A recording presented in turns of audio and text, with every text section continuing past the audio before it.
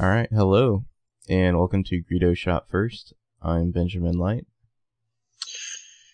And I'm Marcus Sparks. Hello. Hi, and it's our Star Wars podcast. We regularly do the Time Travel Murder Mystery podcast. This is our little thing on the side to keep all that Star Wars nerdery out of the main podcast. Episode 4. A little piece on the side. Mm-hmm. And still no director. Although there was a time when it seemed like Matthew Vaughn was like just waiting to be confirmed, but those rumors seem to have died away now. So who knows what's going on? There was, a lot of people were citing that Jason Fleming video interview where he appears to confirm Matthew Vaughn as the director, but really he's saying he expects to get a call from Matthew Vaughn should Matthew Vaughn get the job, because he's in every one of Matthew Vaughn's movies. Yeah, I can take or leave Matthew Vaughn. Yeah. Well, then it becomes like, what are your other choices? You know, if it's like Favreau, oof. Yeah. So yeah, still waiting on that. And just a lot of stuff out there where it's like, you know, so-and-so, some celebrity who's probably like has a movie coming out gets a microphone shoved in their face and they have to give their thoughts on whether or not they'd want to be in a new one, you know. So you have guys like Chris Hemsworth who supposedly want to be in the new Star Wars. But that could just be, you know, just being polite. Yeah, yeah. Like a lot of the news right now, it seems very much journalist driven, and if you want to call them that, not like leaks or anything, you know. It's just like looking for and making the story. But we're going to go ahead and say right now, Joseph Gordon-Levitt will be in the new Star Wars movie. Confirmed. Not a chance. Confirmed. You heard it here first. Yeah, I don't know. I'm kind of wondering now if we're not going to hear anything to maybe the new year. I don't know. It seems like a long time. You think it does. They'd be in a hurry right now. Yeah. I mean, it doesn't necessarily mean the director's not hired, working. It just means they're keeping under wraps for a while. Well, I would presume that they have somebody by now. Or at the very least, like a short list, you know. Yeah. With negotiations, you know, ongoing. Mm-hmm. You know, I did see an interesting thread online where people speculated on what should be the opening shot, you know, after the crawl. You know, it's a Starfield. Like, what do you see next? Mm-hmm. The best one, and this is obviously be like a big crowd pleaser, would be just something involving like the Millennium Falcon. Like if they were to pan down to that, that'd be pretty cool. Episode 7, we're playing to our base. Yeah. Oh, I mean, that's a home run, right? I mean, who complains? Well, it's like maybe like a little armada, a bunch of X-Wings, the Millennium Falcon, and they pan over to like some destroyed Star Destroyers. To me, the best move would be if you could have the Falcon like appear out of hyperspace, coming straight to camera, and like you have just long enough to see it before like just a massive ship appears behind it, you know. Yeah. Well, I think they should kind of play with that, because I think that's the thing too. Is this one? There are a lot of expectations to a certain extent. Some of the this manufactured angst over the prequels has been washed away slightly. No one complains. There wasn't a lot of people complaining about George Lucas. Like even the Ewok haters weren't too loud when Phantom Menace, which we're going to talk about in a little bit, was coming out. I mean, people were just fucking excited. There was just this undaunted optimism, you know. I think you're going to get a taste of that, especially as we get closer to the film, and then, you know, once you see actual footage or images or casting, that could change. But I think to a certain extent they need to kind of play with a taste of that old Star Wars nostalgia. Well, if they opened on the Falcon, like nobody's going to complain about that. 100% approval from the audience. Yeah. Well, I mean, it's just an opening shot. Yeah. You know, I mean, but I mean, that's very much like I don't know. It's like, hey everyone, Like, we're cool again, right? You know, here's the Falcon. Yeah. Love us again. Mm-hmm.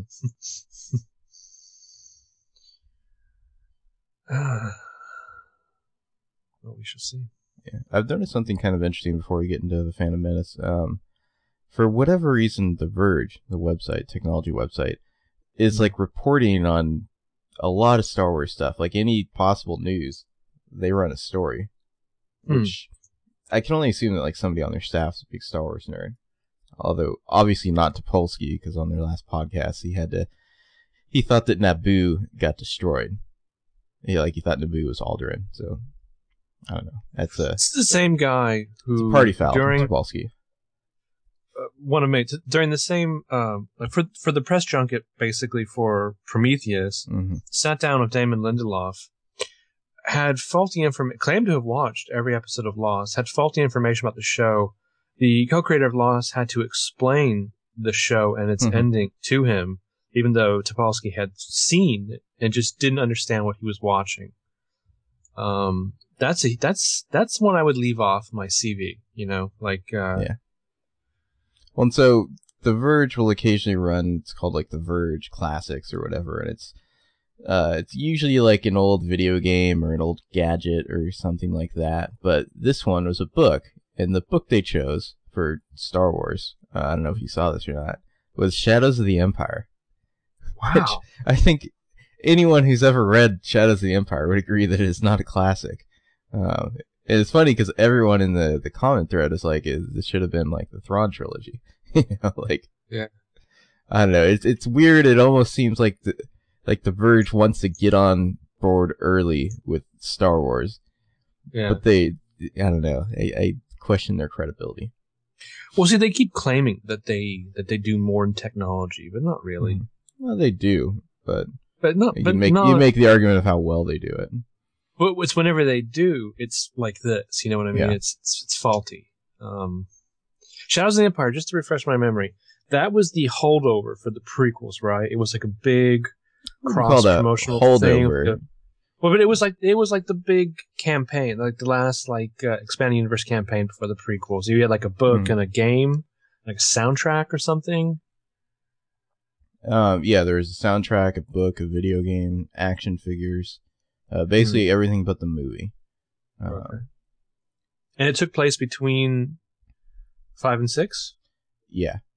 Well, Han is in Carbonite. And so they had this new character called Dash Rendar. He's basically just like this terrible Han knockoff. Like, he has his own ship that kind of looks like the Falcon, and he has his own wacky sidekick. Oh, man. Excellent. And he was also like a rogue who didn't want to join the Alliance. We got talked into helping them. It was not a great book. Uh. One of the only things I can remember about the book, there was like a humanoid looking droid, like a droid who like everybody thought was human. It was actually a droid, and she's like a sex bot. Of course. And there is also a whole bit where Princess Leia is like being entertained by it's all about like this like criminal organization called Black Sun, and she's being entertained by the head of them, and so she puts on like a sheer body stocking where you can see everything to flirt with the guy or something. I don't know. It's very bizarre. Sounds very bizarrely adult for a Star Wars thing. Mm-hmm. I mean, even all their romances are kind of chaste. Mm-hmm, definitely. Yeah, I mean, and there was a whole thing about like the pheromones that the alien leader of this Black Sun puts out, Prince Xizor, to arouse people. Like, I don't know, it's pretty weird for a Star Wars book.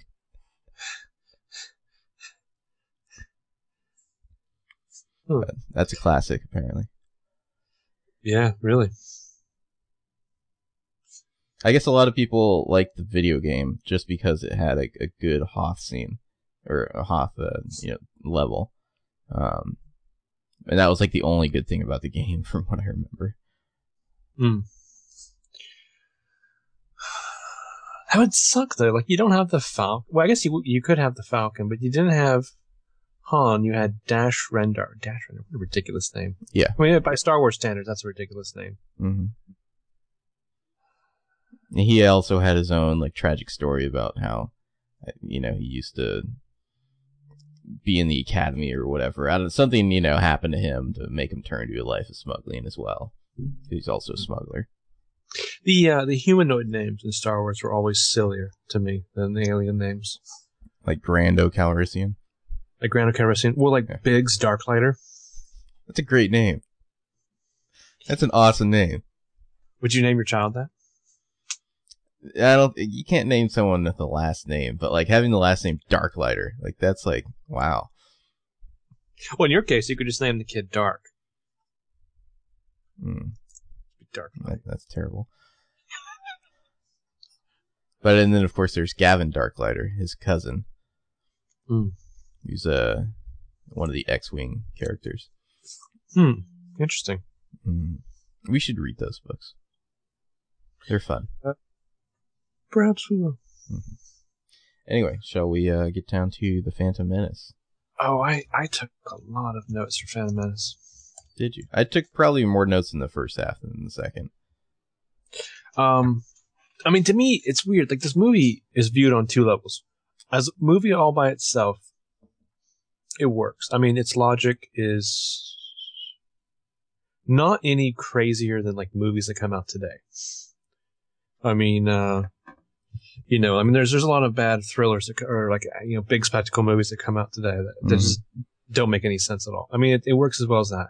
I mean, it's kind of interesting to think back that Ebert, you know, gave this a 3.5 star. Yeah. I mean, it did okay review-wise. I think it was probably getting, like, Bs, you know? Yeah. I mean, as a Star Wars movie, this is probably, to me,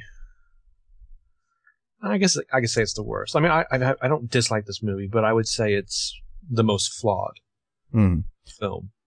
Well, and I really remember when I was rewatching this, just thinking about how it really just seems like just like shaking the rust off kind of a movie. Like, yeah. I think they were probably so focused on the effects work in this and how they were going to do it that like there were a lot of little details that like should have had more attention paid to them, you know? Yeah. I mean, like Jar Jar, you know, Jar Jar holds up to me like visually, like the look of the CGI character holds up to me more in retrospect than he did at the time. But take like a sequence like the pod race, which looks amazing. I mean, it looks really great. Also, but it's weird the themes and the motifs that Lucas is trying to tease for the prequels in this. I thought those they're not subtle, I guess you could say. I mean, I feel like if you're going to go back and say like, all right, well, how can we make this better? I think one of the main things is there's just some stuff at the beginning that's kind of superfluous. Like the trip through the planet core. It needs more of a reason to be in the movie. I mean, obviously it's kind of cool to watch, but it doesn't really do anything plot-wise. Well, and Jar Jar says, you know, like, that's a trap, or you're gonna die doing that. And then, like, is he specifically referring to the amphibious life of Naboo? I mean, like, we know why it's like there. The little, like, there's always a bigger fish, you know, mantra, which they hit home twice. Yeah, they really didn't need to do it the second time. But, I mean, we know why the scene is there, which is because, like, I think there's a very strong effort to make the start of this movie feel kind of like this crazy Saturday morning serial, like Fantastic Planet type of deal. And they succeed. You know, it definitely, you know, it starts out on a spaceship, and then you're down on the ground, and you're underwater, and then you're, like, in the palace, you know, and it definitely has that kind of, like, wild, old school sci-fi Saturday morning serial feel to it. Which is funny because everybody knew that that's what Star Wars is based on. And yet, for whatever reason, I think it's weird. There's so much press leading up to this movie, and a lot of, I would say, kind of like, I don't want to say overrating, but like overpraising the original trilogy. Yeah. Like talking about like, you know, like Joseph Campbell and all that shit. And it's like, you guys do realize that these movies are still pretty corny, right? You know, it's like, there's just like this adulation of the original trilogy and the myth making and all that. And then the new one came out, and it was pretty much what Lucas said it was going to be, like, to a T. You know, it was still the same old kind of like corny Flash Gordon style. He said it was going to be kind of more like a medieval, like vibe of like the, you know, the Queen and, you know, kind of the old Republic. Everything's a little older and, you know, like it was what he said it was going to be, but for whatever reason, people were not expecting it. Yeah. I mean, but the little subtle themes and stuff, like really hitting home the symbiotic relationships. Mm-hmm. I really like Liam Neeson in this movie, though I find Qui-Gon to be a bit dumb. Yeah, dumb and, I don't know, kind of overbearing. Yeah. I think the movie really starts to hit its flaws when they land on Tatooine, but leading up to the pod race. Yeah, there's just like a lot of extra stuff in this that doesn't need to be there. Well, in subtext, Jake Lloyd. Yeah. Well, so back just the beginning. The accents of the Neimoidians, they're unfortunate. And like apparently, I guess like I remember reading this at the time, the voice actors are actually like Scandinavian or something like that. Like they're not like they're not specifically trying to do like a bad like you know, like yellow face acting voice work. Actually, what I was just reading on Wikipedia, and I haven't checked the source, you know, for these bits, but they went through a lot of different, you know, real world dialects, and they picked the Thai one specifically for, I can't remember what the reason was, but they picked it, and it was specifically modeled on a Thai thing as opposed to like the Neimoidians having bad English accents. Well, and also it's mainly the main guy, Newt Gunray, who has that like really awful, you know, like Chinglish accent or whatever. Like all the other Neimoidians don't speak the same way, which is like doubly annoying, like for continuity reasons. And it's like at some point, why didn't Ben Burtt, you know, in the sound editing or someone just say, you know, this is it, and it's like the first thing you see in the movie, pretty much, you know, it's like almost immediately you've got like these villains who you're just like, seriously. When we get into our episode 2 thing, I don't want to forget that I've always had a lingering suspicion that Ben Burtt and John Williams have a certain feud. Yeah, they do chop the hell out of his score in this. But do you remember from the... I'm sorry, we're getting off topic of Phantom Menace, but do you remember from the special features of Attack of the Clones that Ben Burtt put together a whole like factory percussion track for the droid factory, and then like Lucas basically threw it out because it was John Williams' territory? Yes. But yeah, I mean, I like Liam Neeson a lot. I think he's a good anchor. I think this is the first time that I really saw him as an action hero. He's Qui-Gon is dumb. I liked his little Clint Eastwood spaghetti western poncho when he gets to Tatooine. Yeah. The nice thing is he is overbearing, the character, but Neeson plays certain bits where you're free to suspect that maybe he was aware of the true body Queen. double. Well, we'll get to that later. Some of the stuff from the beginning, just like interesting, kind of like universe building. We see that lightsabers can have a hard time cutting through like thick doors, but they can melt them.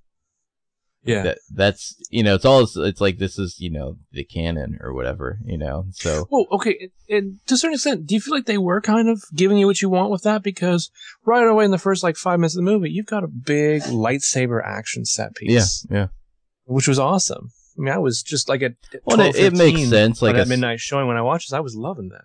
It makes sense if there was like a super thick like, blast door or something. Like it should be harder to cut through that than, you know, like a thin one. But of course you can melt it because you have a fucking laser sword here. Yeah. You have a thing that was when it cuts Qui-Gon off limbs, planning on doing instantly there? Cauterizes them. Yeah. What was Qui-Gon planning on doing? It's like shoving the sword in the middle. Is he just gonna melt the entire door there? Yeah, I don't know. It's funny that with the battle droids, like the regular droids are just so weak, but then the droidicars are like so overpowered. You know, it's like forces the Jedi to run away. Yeah, when I love it, they do like a little zoom on them when they run off. It's almost like a True Blood vampire thing. Like when the when the Jedi want to get out of there, zoop, they're gone.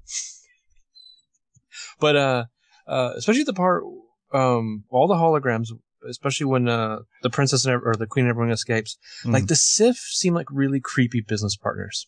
Yeah. These guys wear hoods.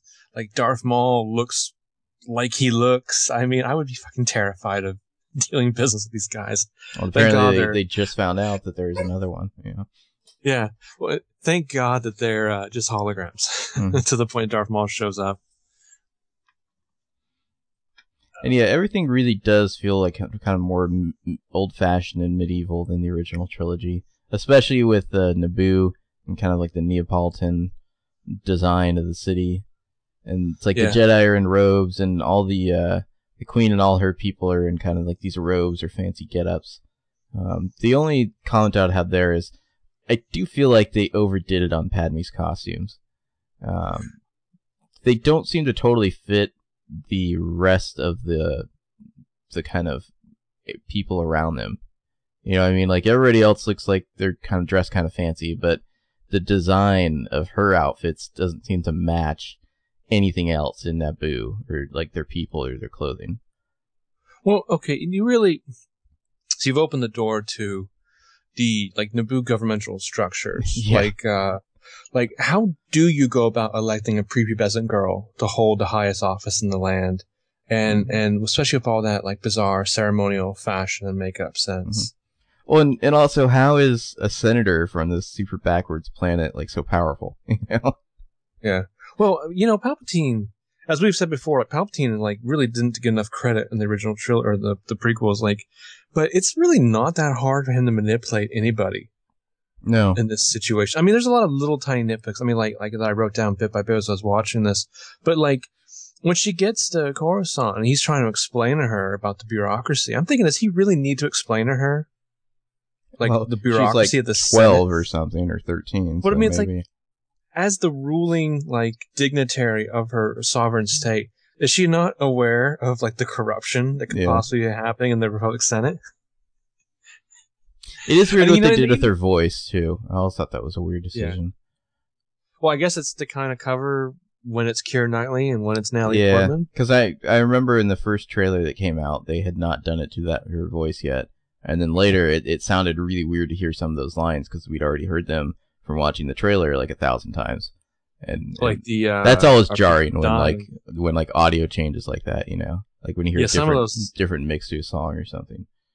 Some of those lines will always be burned in my memory, like our people are dying. Yeah. We must do something quickly, or I can protect you, but I can't fight a war for you. Yeah. Always be burned in my brain. But yeah, it just felt like her costumes, they were like wild Star Warsy costumes, but they didn't seem to fit in with the rest of the costume and set design and everything around her. They kind of and they weren't even consistent. Like, some were like wildly different than others. Yeah. Yeah. Well, it's like in every scene where they change, I'm just trying to picture the engineering of this. Forward engineering. It's like Qui-Gon wants to go tell her about some new update. Does he have to wait like an hour and a half for her to get in her new fucking outfit? Maybe he does. And some of the body double or the decoy stuff, it's like, okay, so like they get onto Rico Lee, which is always a funny that guy name. Sucks. Well, he gets especially annoyed with Anakin's questions before they go back to Naboo. I love that. Yeah, you catch on pretty quickly. Fuck off, little kid.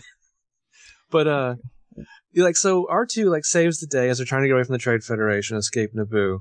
Like, would they really bring the droid to the Queen to commend? Like, exactly. What is his designation? Oh, thank you.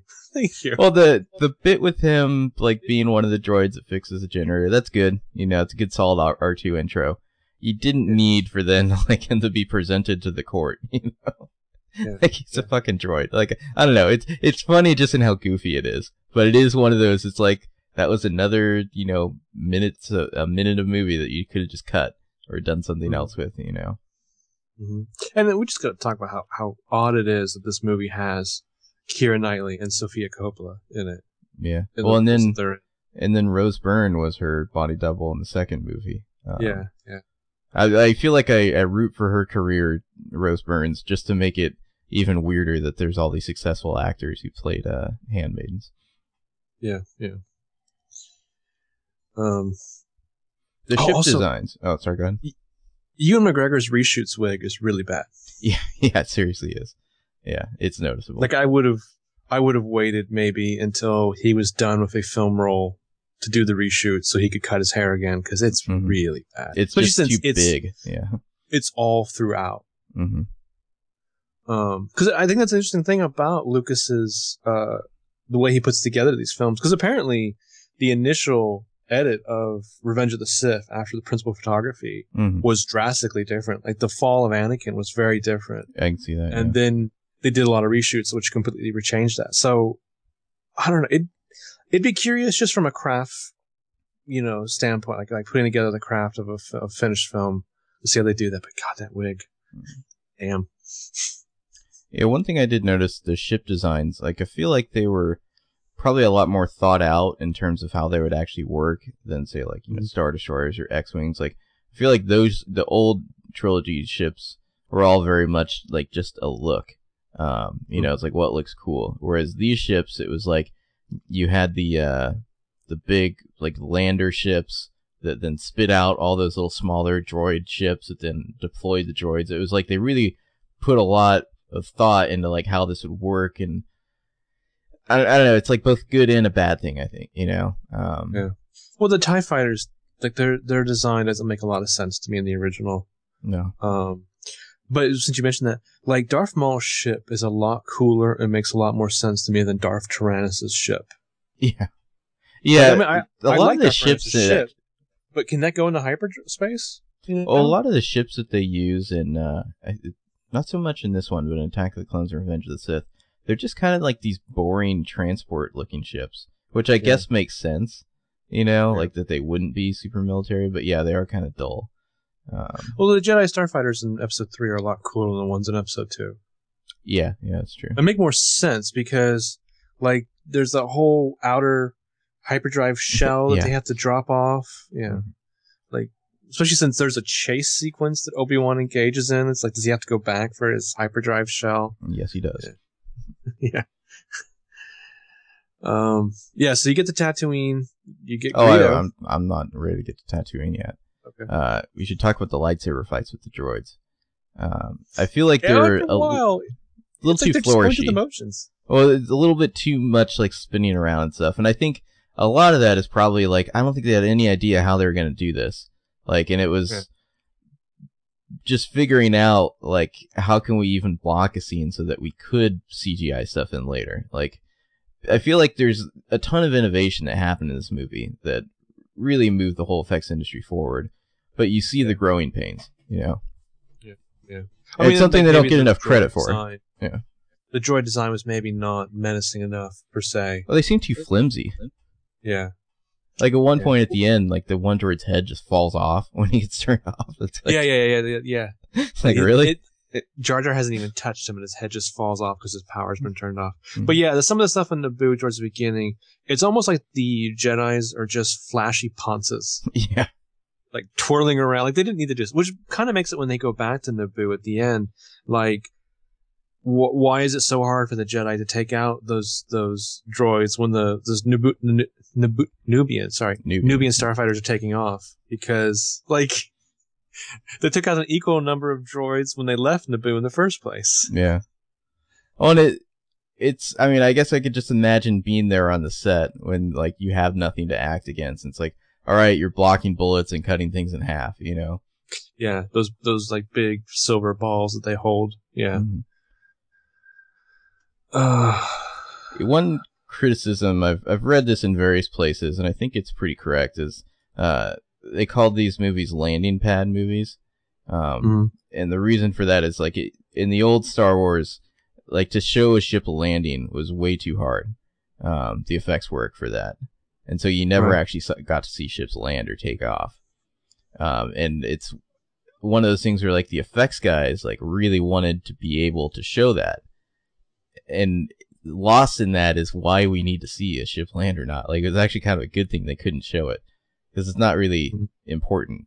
But this is a movie, definitely, it's like you see those ships land every single time, because you know, it's just like, I don't know. It's like, I think it's just like something that like nags effects guys and directors that they can't show it when maybe they shouldn't. Let me invent a metaphor based on that that's needless. Both episode 1 and episode 2 start off with a ship landing somewhere. Episode 3 starts off with a ship crash landing. Yeah. Yeah, one of those is like worth watching, you know. The other two are like, yeah, it's just a ship landing, you know. Yeah. Oh, but yeah, there's a large number of ships landing in the prequel trilogy. Well, think about how many times you see a ship landing on a landing pad or in the desert or wherever, you know. Take a shot and you will be drunk. Yeah. But yeah, on to Tatooine. Jake Lloyd. How bad were the other kids, I wonder? Well, I feel like this movie, but I feel like a lot of this is just the direction that Lucas clearly wanted to go in with the kid. Like, he wanted this kid to be like this angelic little, you know, nice kid, like completely guileless. I don't know. That's where he wanted to go. You know, I think a lot of people are expecting like a kid who's like a little more, I don't know, say dark, but yeah, streetwise and just like kind of like savvy, and maybe he lies here and there, you know, like just, you know, you're expecting to see like, aha, here are the roots of Darth Vader, and they really don't do that. It's really just making him out to be like this super nice little kid who's kind of a dork. Because they had that little poster of Jake Roy like running across the plains of Tatooine, and his shadow was Darth Vader's silhouette. Yeah, but you know, in a lot of ways, specifically Jake Lloyd, I think is in this prequel trilogy is what begat the fact that you could do a Harry Potter film trilogy. But yeah, I think a lot of people wanted like young Tom Riddle to be Darth Vader, and that was not the case. It seemed like he should have been older. Like, I don't know, he was like fairly young. I mean, he's supposed to be like, I don't know, maybe like 9 or 10 in the movie or something. Right. Like, it seems like the thing that I call to mind is like the characters in Super 8. You know, I mean, they were like, what, 11, 12, maybe 13. But they seemed so much more, I don't know, aware and mature, you know, even though they're little kids. Like, and it wouldn't have hurt for Anakin to be 12. Yeah. Yeah, for him and Padme to be more the same age certainly would not have hurt. Right. Speaking of which, though, Anakin and Shmi are poor pieces of shit. I mean, they are serious white trash. Shmi looks like she might be not all there. Yeah. Jake Lloyd is much better with CGI characters than humans. Like, all the you know, good acting you could say he did is with basically like him pretending. You know, like anytime he has to interact with other humans, like his performance isn't nearly as good.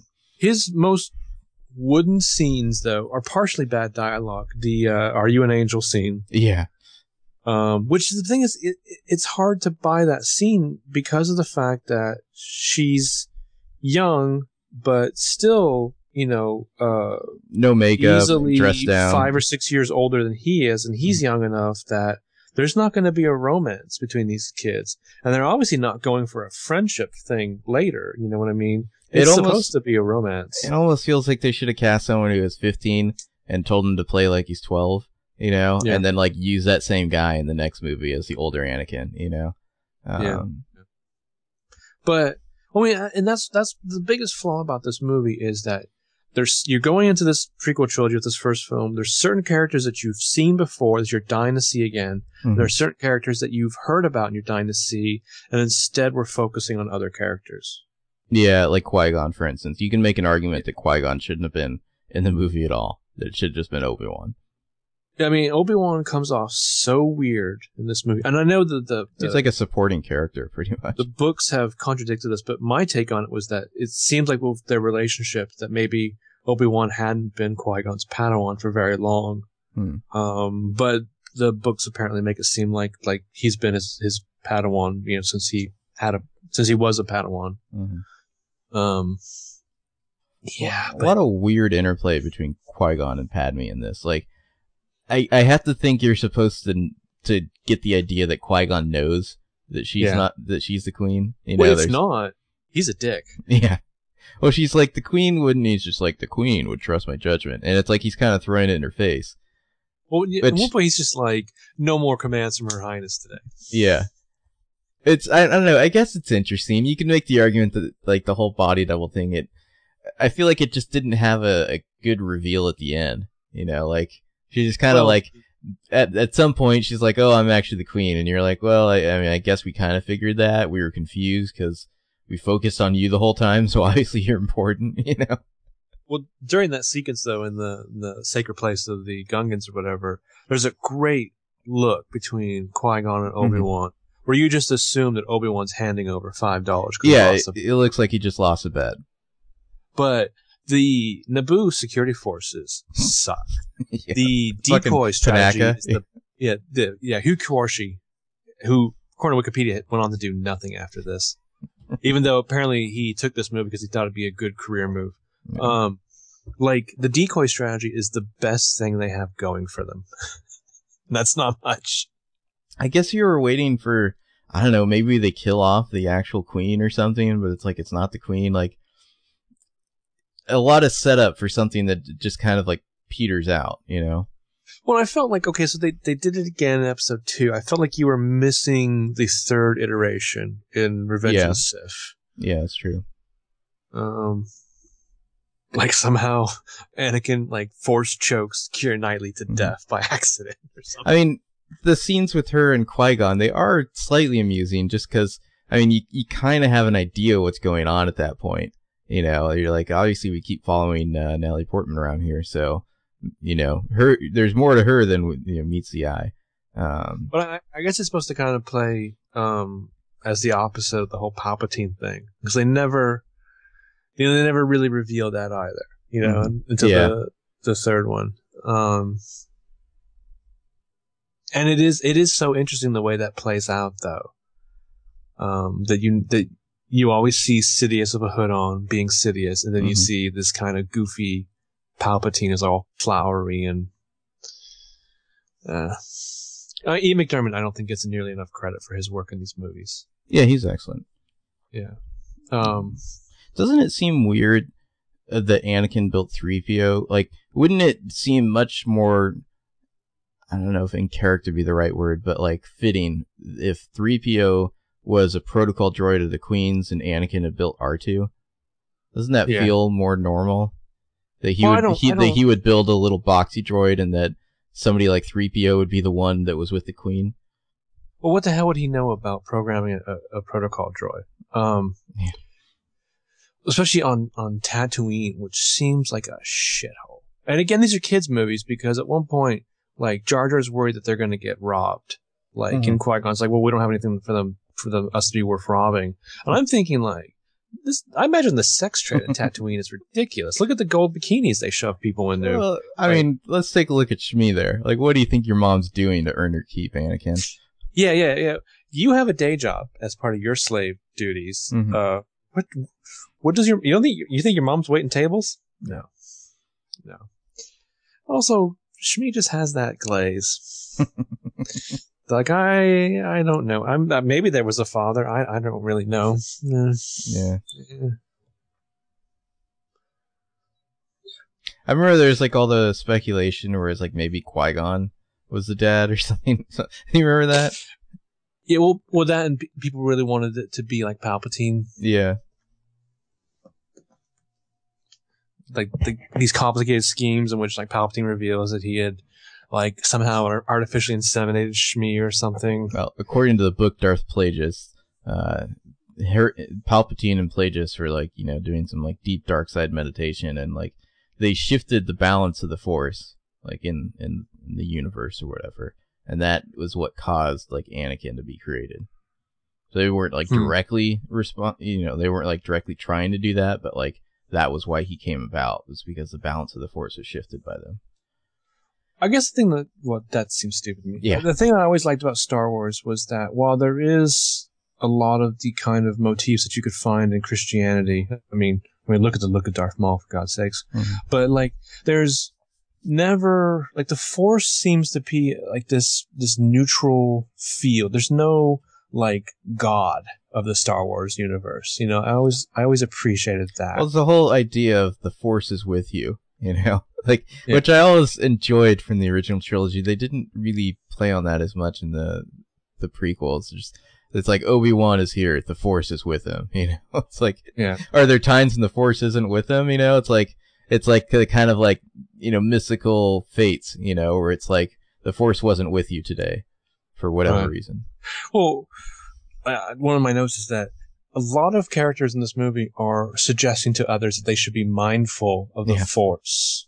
Like on both sides of the Force there. It's like, you should be more mindful of this. It's like... Well, so there's a whole terrible EU thing where there's the living Force and then there's the unifying Force, which are like, I don't know, kind of like doctrines or whatever. And like Qui-Gon was a proponent of the living Force, like as opposed to most of the Jedi were more like into the unified Force. It was like this weird like sects or something within the Jedi Order.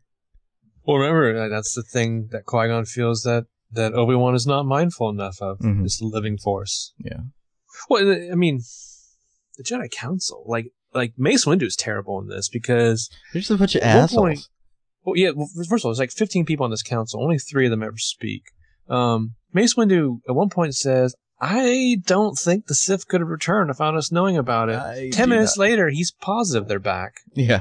And we need to get some answers. It's just like, I do not believe the Sith could have returned without our knowing. And then, like, he like glances knowingly at Yoda. You know, it's like, you assholes are so wrong. I did think it was funny, like in the Empire Strikes Back, it's like Luke is too old. He's too old for training. And it's like, okay, well, he's like 21 or something. But in this, it's like Anakin's like 10. He is also too old for training. It's like, how young do you have to fucking be? You know? Yeah, or you have to say goodbye to your family completely. I mean, presumably they breed or they train like familial obligation and. Well, I mean, I think presumably lust out of you. In the books, it's like you're taken from like, you know, like when you're 1 or 2 years old or something like that. Right. Well, yeah, in the Republic, they can apparently they have amazing screening capabilities. Not on Tatooine, which is a shithole. Jar Jar stepping in shit. They hit it home for you because the first moment they walk into town, like Jar Jar steps in shit. Mm-hmm. Which I would say that's like, you know, people give Lucas a lot of shit for humor like that. That's a good that joke lands. I don't think anyone was like, oh, that's horrible. It's when later, like, he's like standing behind one of the little animal things and it farts on him. That's like, all right, you went, you know, like, you nailed it the first time. There's no need to go there again. Right. Okay, so my last of my notes about Tatooine before we go on to the Coruscant is, first of all, moisture farms. Just sounds interesting to me. Watto has really sleazy stubble.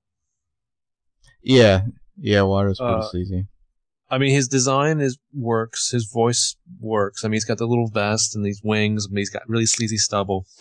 Sebulba seems pretty tough. He seems pretty formidable, but it seems kind of beneath him to carry on a rivalry with a child. Yeah, seriously. He's this 10-year-old child that it's like, you know, like bullying school. He's never lost to this child. So why does he like feel the need to engage this boy in this rivalry? Like a human has never won a pod race, but Sebulba goes out of his way to sabotage his pod. Anyway, so on the Coruscant. Well, one just mentioned, the pod race is awesome. Like, yeah, you complain about a lot in this movie. You can't complain about the pod race. It's like an excellent sequence through and through. Yeah, it really is. Well, and if you go back and you watch special features in episode 1, like, that's what Lucas is really obsessed with, I think. Yeah. To him, like, that had to work. More so than the dogfight, you know, in space at the end or any of the other stuff. Like, it had to be the pod race. Everything was based around that. And it works. It works well. When you get to Coruscant, and it's just odd, some of the cast in this movie, like Terrence Stamp, who has nothing to do.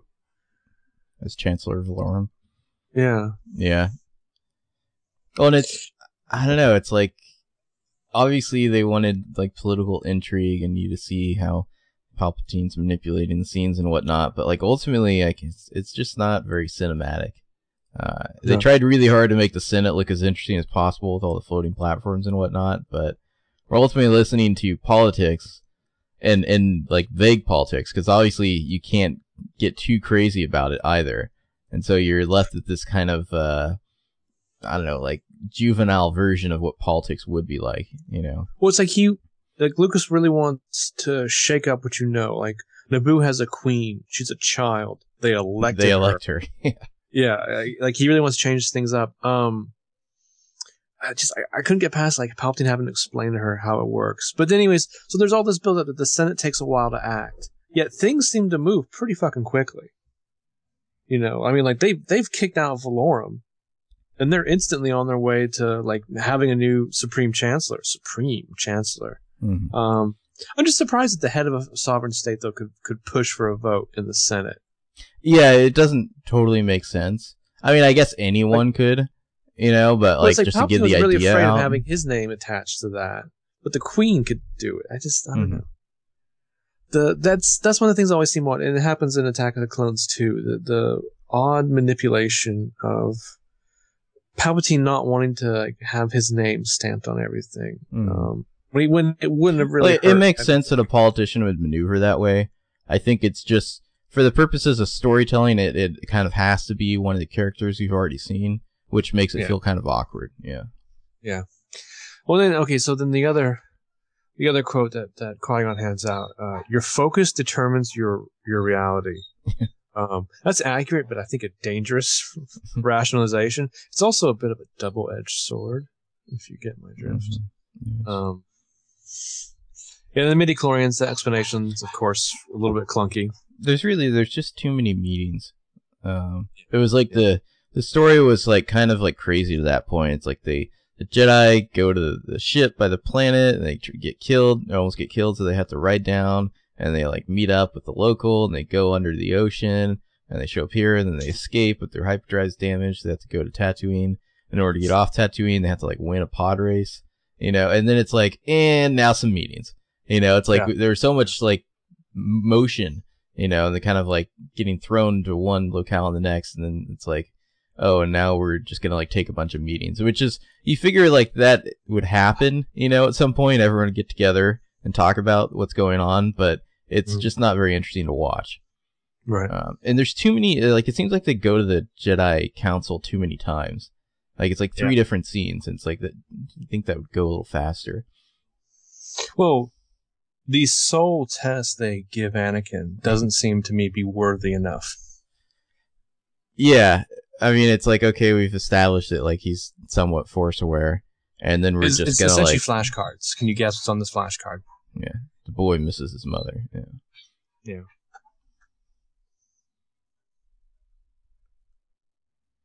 Yeah. Mace Windu, kind of a dick. Yeah, right there. Hello. Hello. Hi. How you doing there? How you doing? What's going on? Not much. Okay. Talking about Phantom Menace. How about you? Mm-hmm. Yeah, so you're kind of like thankful, I think, when they finally go back to Naboo. It's like the story starts again, you know? Yeah, this like brief pause is over. I mean, it's I don't know. It just seems so odd though that it's like Qui-Gon and Obi-Wan are told not to really get involved.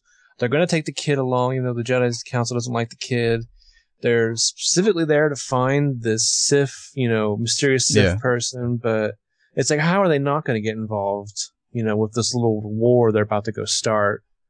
Well, it's like they had this whole idea of all the political intrigue they're going to introduce, and we're going to see how devious Palpatine was, and how he's, playing as a Sith and as both a senator to achieve his goals. And it's like, yeah, and like, you definitely see how that happened, Mm-hmm. And it's well thought out for the most part. Like, it's like, obviously drawing parallels to the past, and how, we know that certain totalitarian regimes came to power. But it's just not very interesting cinematically, especially not in the middle of a Star Wars movie. Yeah. It's like, this is a universe where you get made a general, like, just because, like, you're friends with, like, somebody else, Yeah. Like Jar Jar. And Jar Jar is very laughable as a general. Yeah. To the point where I think, you know what kind of character he is in this film, but I almost feel like that certain, I think what a lot of people's problem is that level of goodwill that goes with that was used up pretty quickly. Yeah. But yeah, I mean, Lucas was always obsessed with, like smaller groups of indigenous people with like little to no technology, standing up against the more evolved, mechanized invading forces and winning. But didn't it there's seem really like no point for the Gungans to take on the droids. Like their I don't know, their diversion just doesn't seem. Well, they keep necessary. on talking to this like the death toll is catastrophic. It's like, is it? We certainly haven't seen any of that, Like we haven't seen like concentration camps of Nabooans and like some crazy carnage or something, anything like that, Well, yeah, you get the one droid saying process them, but you don't know what that means. Mm-hmm. You don't know if that's something they forced Saya Bibble to say to get her to respond to a message they could track her, or what. Saya Bibble is funny in this movie to me. Just because it's so odd to see like this guy who's probably worked for the government all his life. He's like a senior advisor, and he's like giving advice to a 12-year-old girl on like which way they should go. But yeah, so then, they get back to Naboo. They're in a hangar, the Naboo starfighter, which is cool, I think. It's cool. They start putting that in video games, super excited. Yeah, the pilots, like Rick Oley and his like little merry band there, they all suck. Ahmed Best. Oh, they're all, they're too old. Like, it seems like they should be a bunch of fighter jocks, and like Rick Oley looks like he's 50, Yeah. Yeah. And there's like another, there's like a girl, the one, she's like, oh, we didn't hit it. Like she looks like she's in her 40s. Like, why are these people fighter pilots? This is the state of Naboo's military. Yeah. So yeah, then Darth Maul shows up. Qui-Gon says, we'll handle this. And it's like, you just sense this like sigh of relief going over like the Naboo security people, because it's like, look at that guy. He looks pretty fucking formidable. Yeah, the nice scene where they all take their coats off, Yeah, they take time to disrobe, because if you're going to do this thing, you're going to do it right. But yeah, I mean, I know we talk about, like, we don't quite get why people love Darth Maul to the extent that they do. I certainly feel it more than I feel Boba Fett. Because to me, definitely. Darth Maul has a great look. Well, and he has the cool move where he, like, throws a part of the droid behind him to open a door. Well, you know what I'm talking about? So like, awesome. It's just like a he points cool at use it, of the then Force. he points where he wants it to go. Like, the way he uses the Force is so cool, yeah. Well, he does it while, twirling his sword and doing up. other stuff. And so it's, it's impressive. I mean, he doesn't, you only get those, like, those dubbed lines by, like, Richard Isanove, which has a good voice for this, but it was almost better if you never had him talk, because he just looks so menacing. The dogfight in space is. This is where the way they established Anakin. Well, this is where you wanted like an older actor as Anakin. The whole let's try spinning. That's a good trick, Well, like, this is tense. You wanted him to be like, it's like I got this, Like, he didn't like. I don't know. He's just a little too young.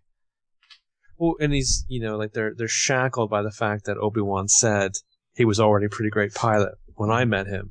And it's just like, you're kind of like thinking like Lucas is like sitting at the laptop writing the script, and he's just thinking, why the fuck did I write that? Yeah, seriously. Yeah. Well, obviously there's a lot of droids on that ship, but like probably a fair amount of actual life forms that Anakin just killed. Like that's something to explore. Yeah. Well, the entire like three-way Jedi fight scene is excellent. I mean, it's just excellent. Yeah, it's great.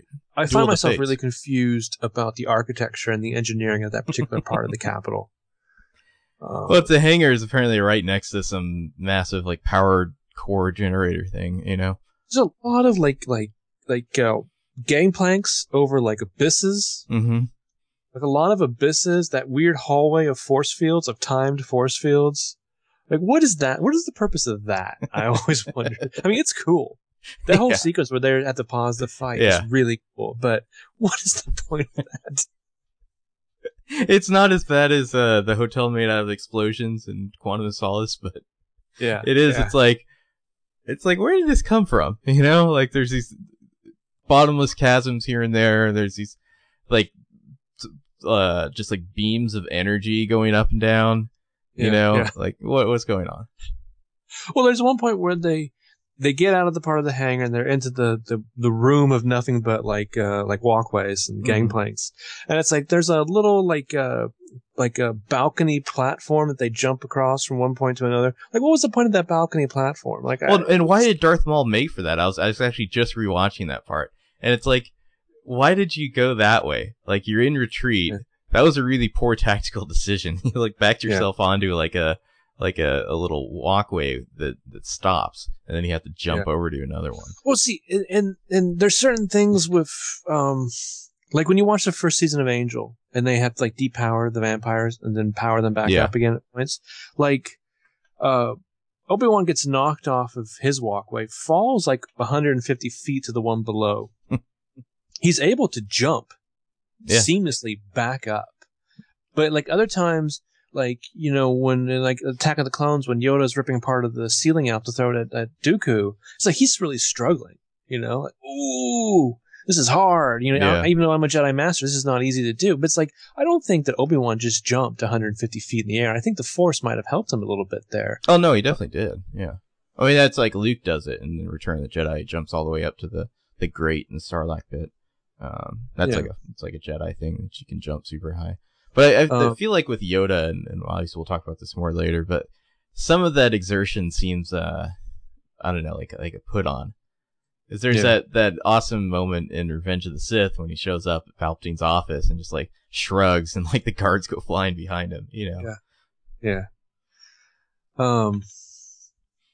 I liked when they get to the actual throne room. The throne has hidden like ray guns.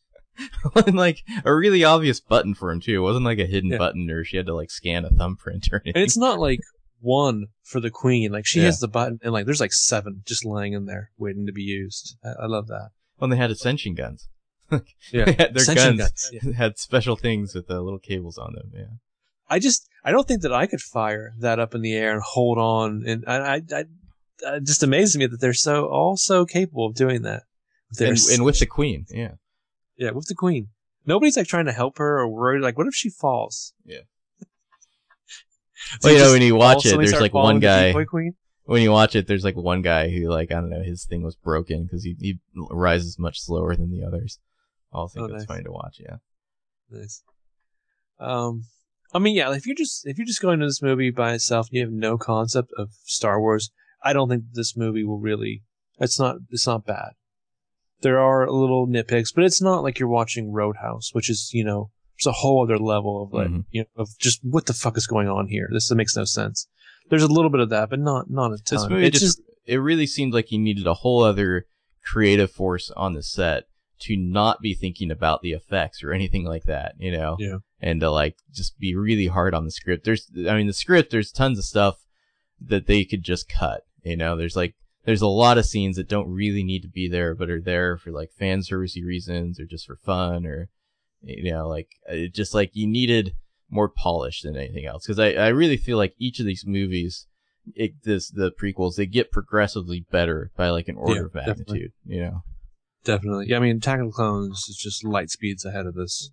And Revenge of the Sith is pretty awesome. Yeah. Yeah. But again, it's just, you have all your characters that you know and love and the characters you want to get to know. And though he's not terrible, you know, like you have to spend time with Qui-Gon and what have you, and Captain Panaka. And it's like, these aren't the characters you care about. Oh, we got to talk about our favorite line from the movie, our favorite exchange. It's when they're on Tatooine. This storm will slow him down. Looks pretty bad.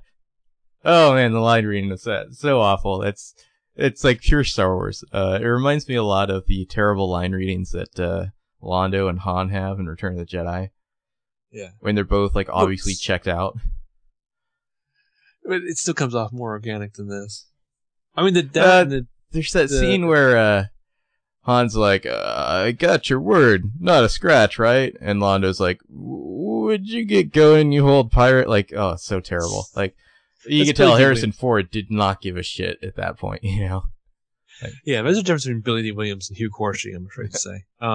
This storm will slow them down. Looks pretty bad. That and the Skywalker dinner table scene to me is pretty awkward.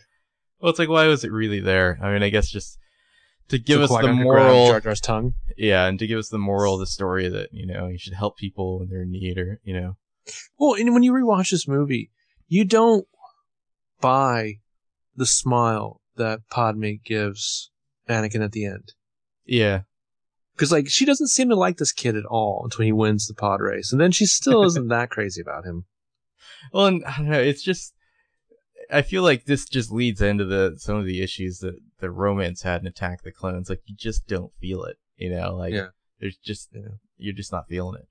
There's no chemistry. Well, like, the romance in Attack of the Clones would make a lot more sense if it was based around hardcore lust. Yeah, yeah. Like, if they were just nailing each other when they were going from, like, Naboo to Tatooine in Attack of the Clones, that would make a lot more sense.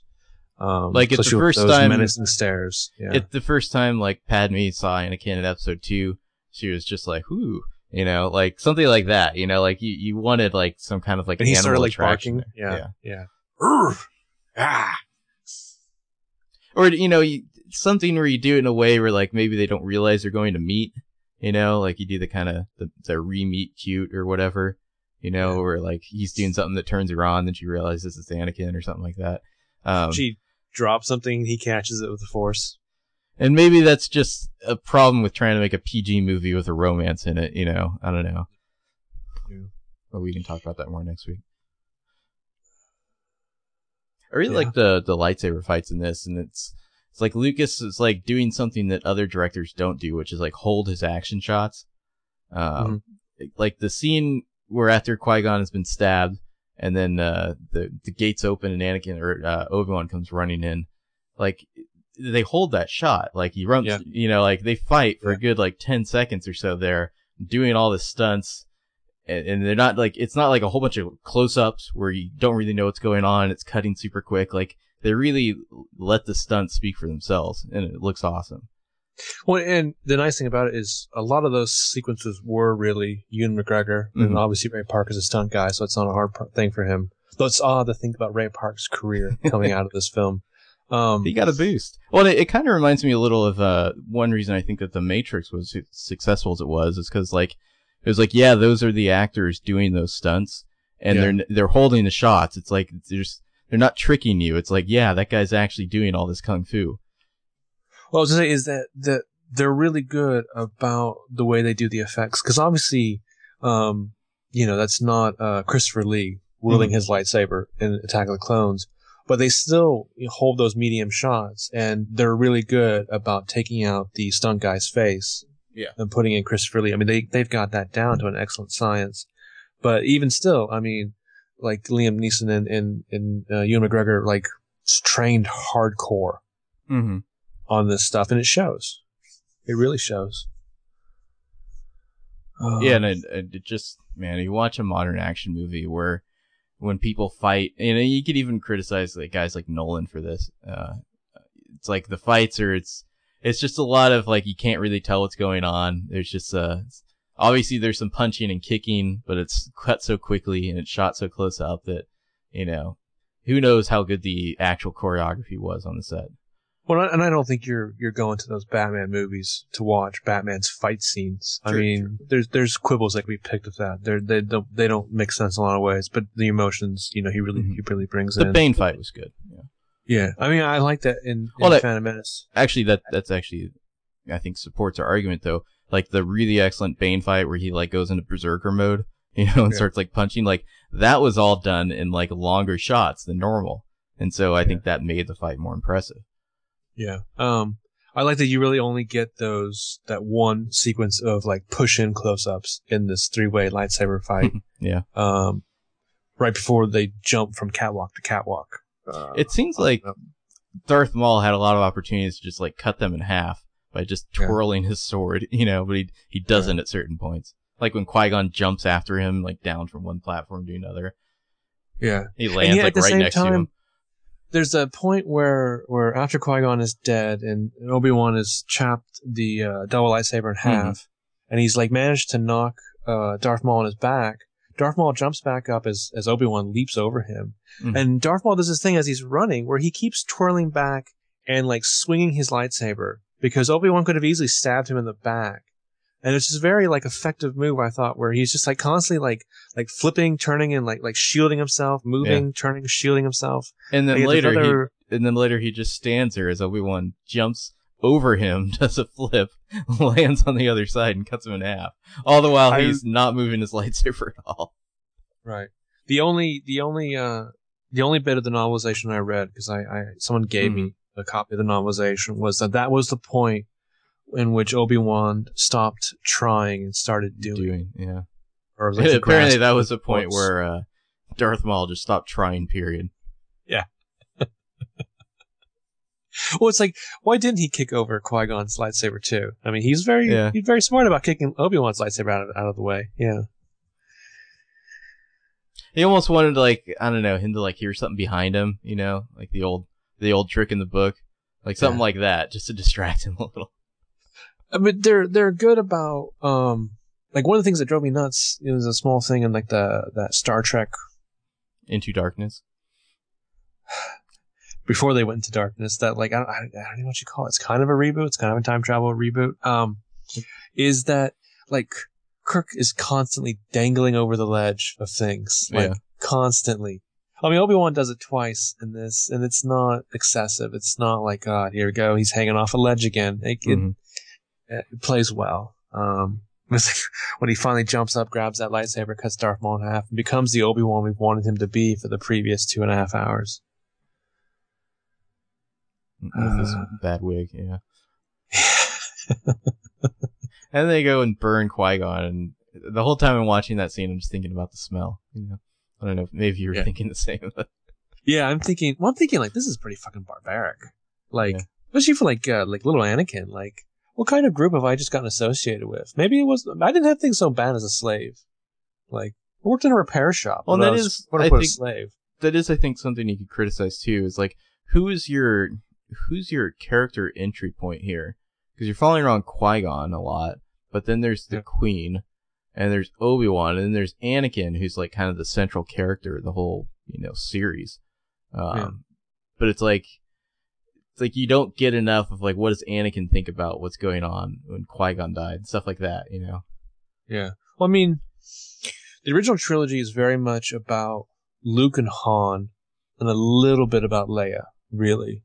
Like, but like, I think for the Empire stuff, aren't you really kind of following Han more than you're following Leia? I mean, to me, they're like a duo, basically, at that point. Like, I feel like after the first movie, Han and Leia become a unit. The unit of Han and Leia, and then there's Luke. A little bit. I mean, I guess. I think I associate it more because even though it is on both their parts, like Han is trying a lot more to get with Leia, even though she is. I just want to point out the my hands are dirty. My hands are dirty too. Like, that's what you wanted in the romance of Anakin and Padme. You wanted come on.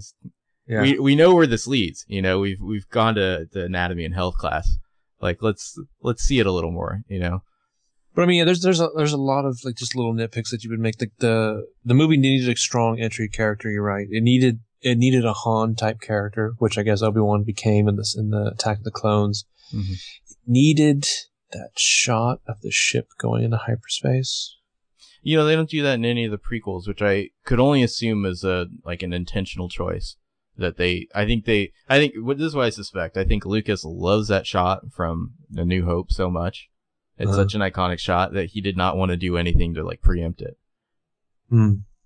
Well, I mean, there's an IO9 article last week or the week before about like 25 images that sum up like science fiction of the past so many years. Yeah, I saw it. And they put that image in, and they say, we could have picked like 100 different images from Star Wars, but this one, really hits it home. And I think Lucas knows that. I think Lucas knows it, and that he didn't want to preempt it at all. He wanted that to be the first time you go to Lightspeed.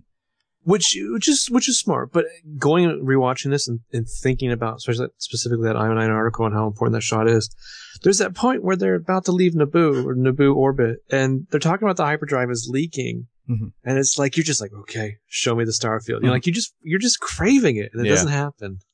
Yeah. Well, I mean, I guess if you watch them all in order, it would be even more epic the first time they go to Lightspeed, inside the ship. Yeah, I mean, if you're watching Law and Order, I think it's safe to say that the movies get progressively better.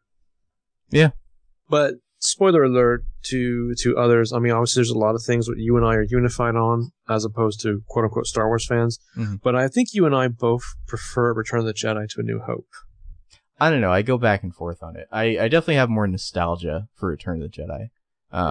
There are times when I watch A New Hope and I am really impressed, just that they even got away with what they're doing. Like, think about the structure of A New Hope and how it's like the droids for the first 30 minutes and all that.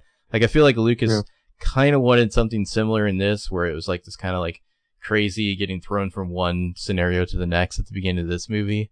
It doesn't totally work, but it's like he's definitely like, it's the interesting thing about Lucas and the Star Wars scripts in general.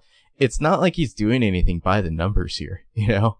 I mean, he's making these very conscious and calculated choices to break a lot of normal rules that you would, you know, have in a movie. And it's like when it works, it's A New Hope, and when it doesn't, it's a Phantom Menace, you know? Yeah. I mean, it's weird because, he's, you don't want to say subverting your expectations, but he's definitely subverting your tropes. I mean, there's certain things that pan out. Like, part of the problem with Tatooine sequence is that it's too long. It's too long. Qui-Gon has this kind of, we'll find a way. You know, he's not too worried about anything that happens to them on Tatooine, which on one hand makes sense because he's a Jedi. You know what I mean? Like, it's not like when Luke is on Tatooine in New Hope, but this other time it's like, you as an audience, you want to be a little concerned for your heroes. Well, the stakes were fairly high, but they didn't seem high. Like, were these people going to be stranded on Tatooine if they lose the race? Like, I don't know, you wanted everything that happens, I think you just want to be compressed. And, like, there's, like, multiple scenes of negotiating with Watto, which aren't, you know, it's like you want to compress that all down and make it more immediate, like, where it's like, they have to throw everything behind this kid, you know, and he has to win the race. And then, boom, have the race, you know? Like, Plan B, I'm presuming, is the sequence that would have taken 30 seconds total, is when him and Obi-Wan, like, forcibly steal a different ship. Yeah, little known facts about the Jedi. They're awesome criminals when they need to be. Yeah, you would think, yeah.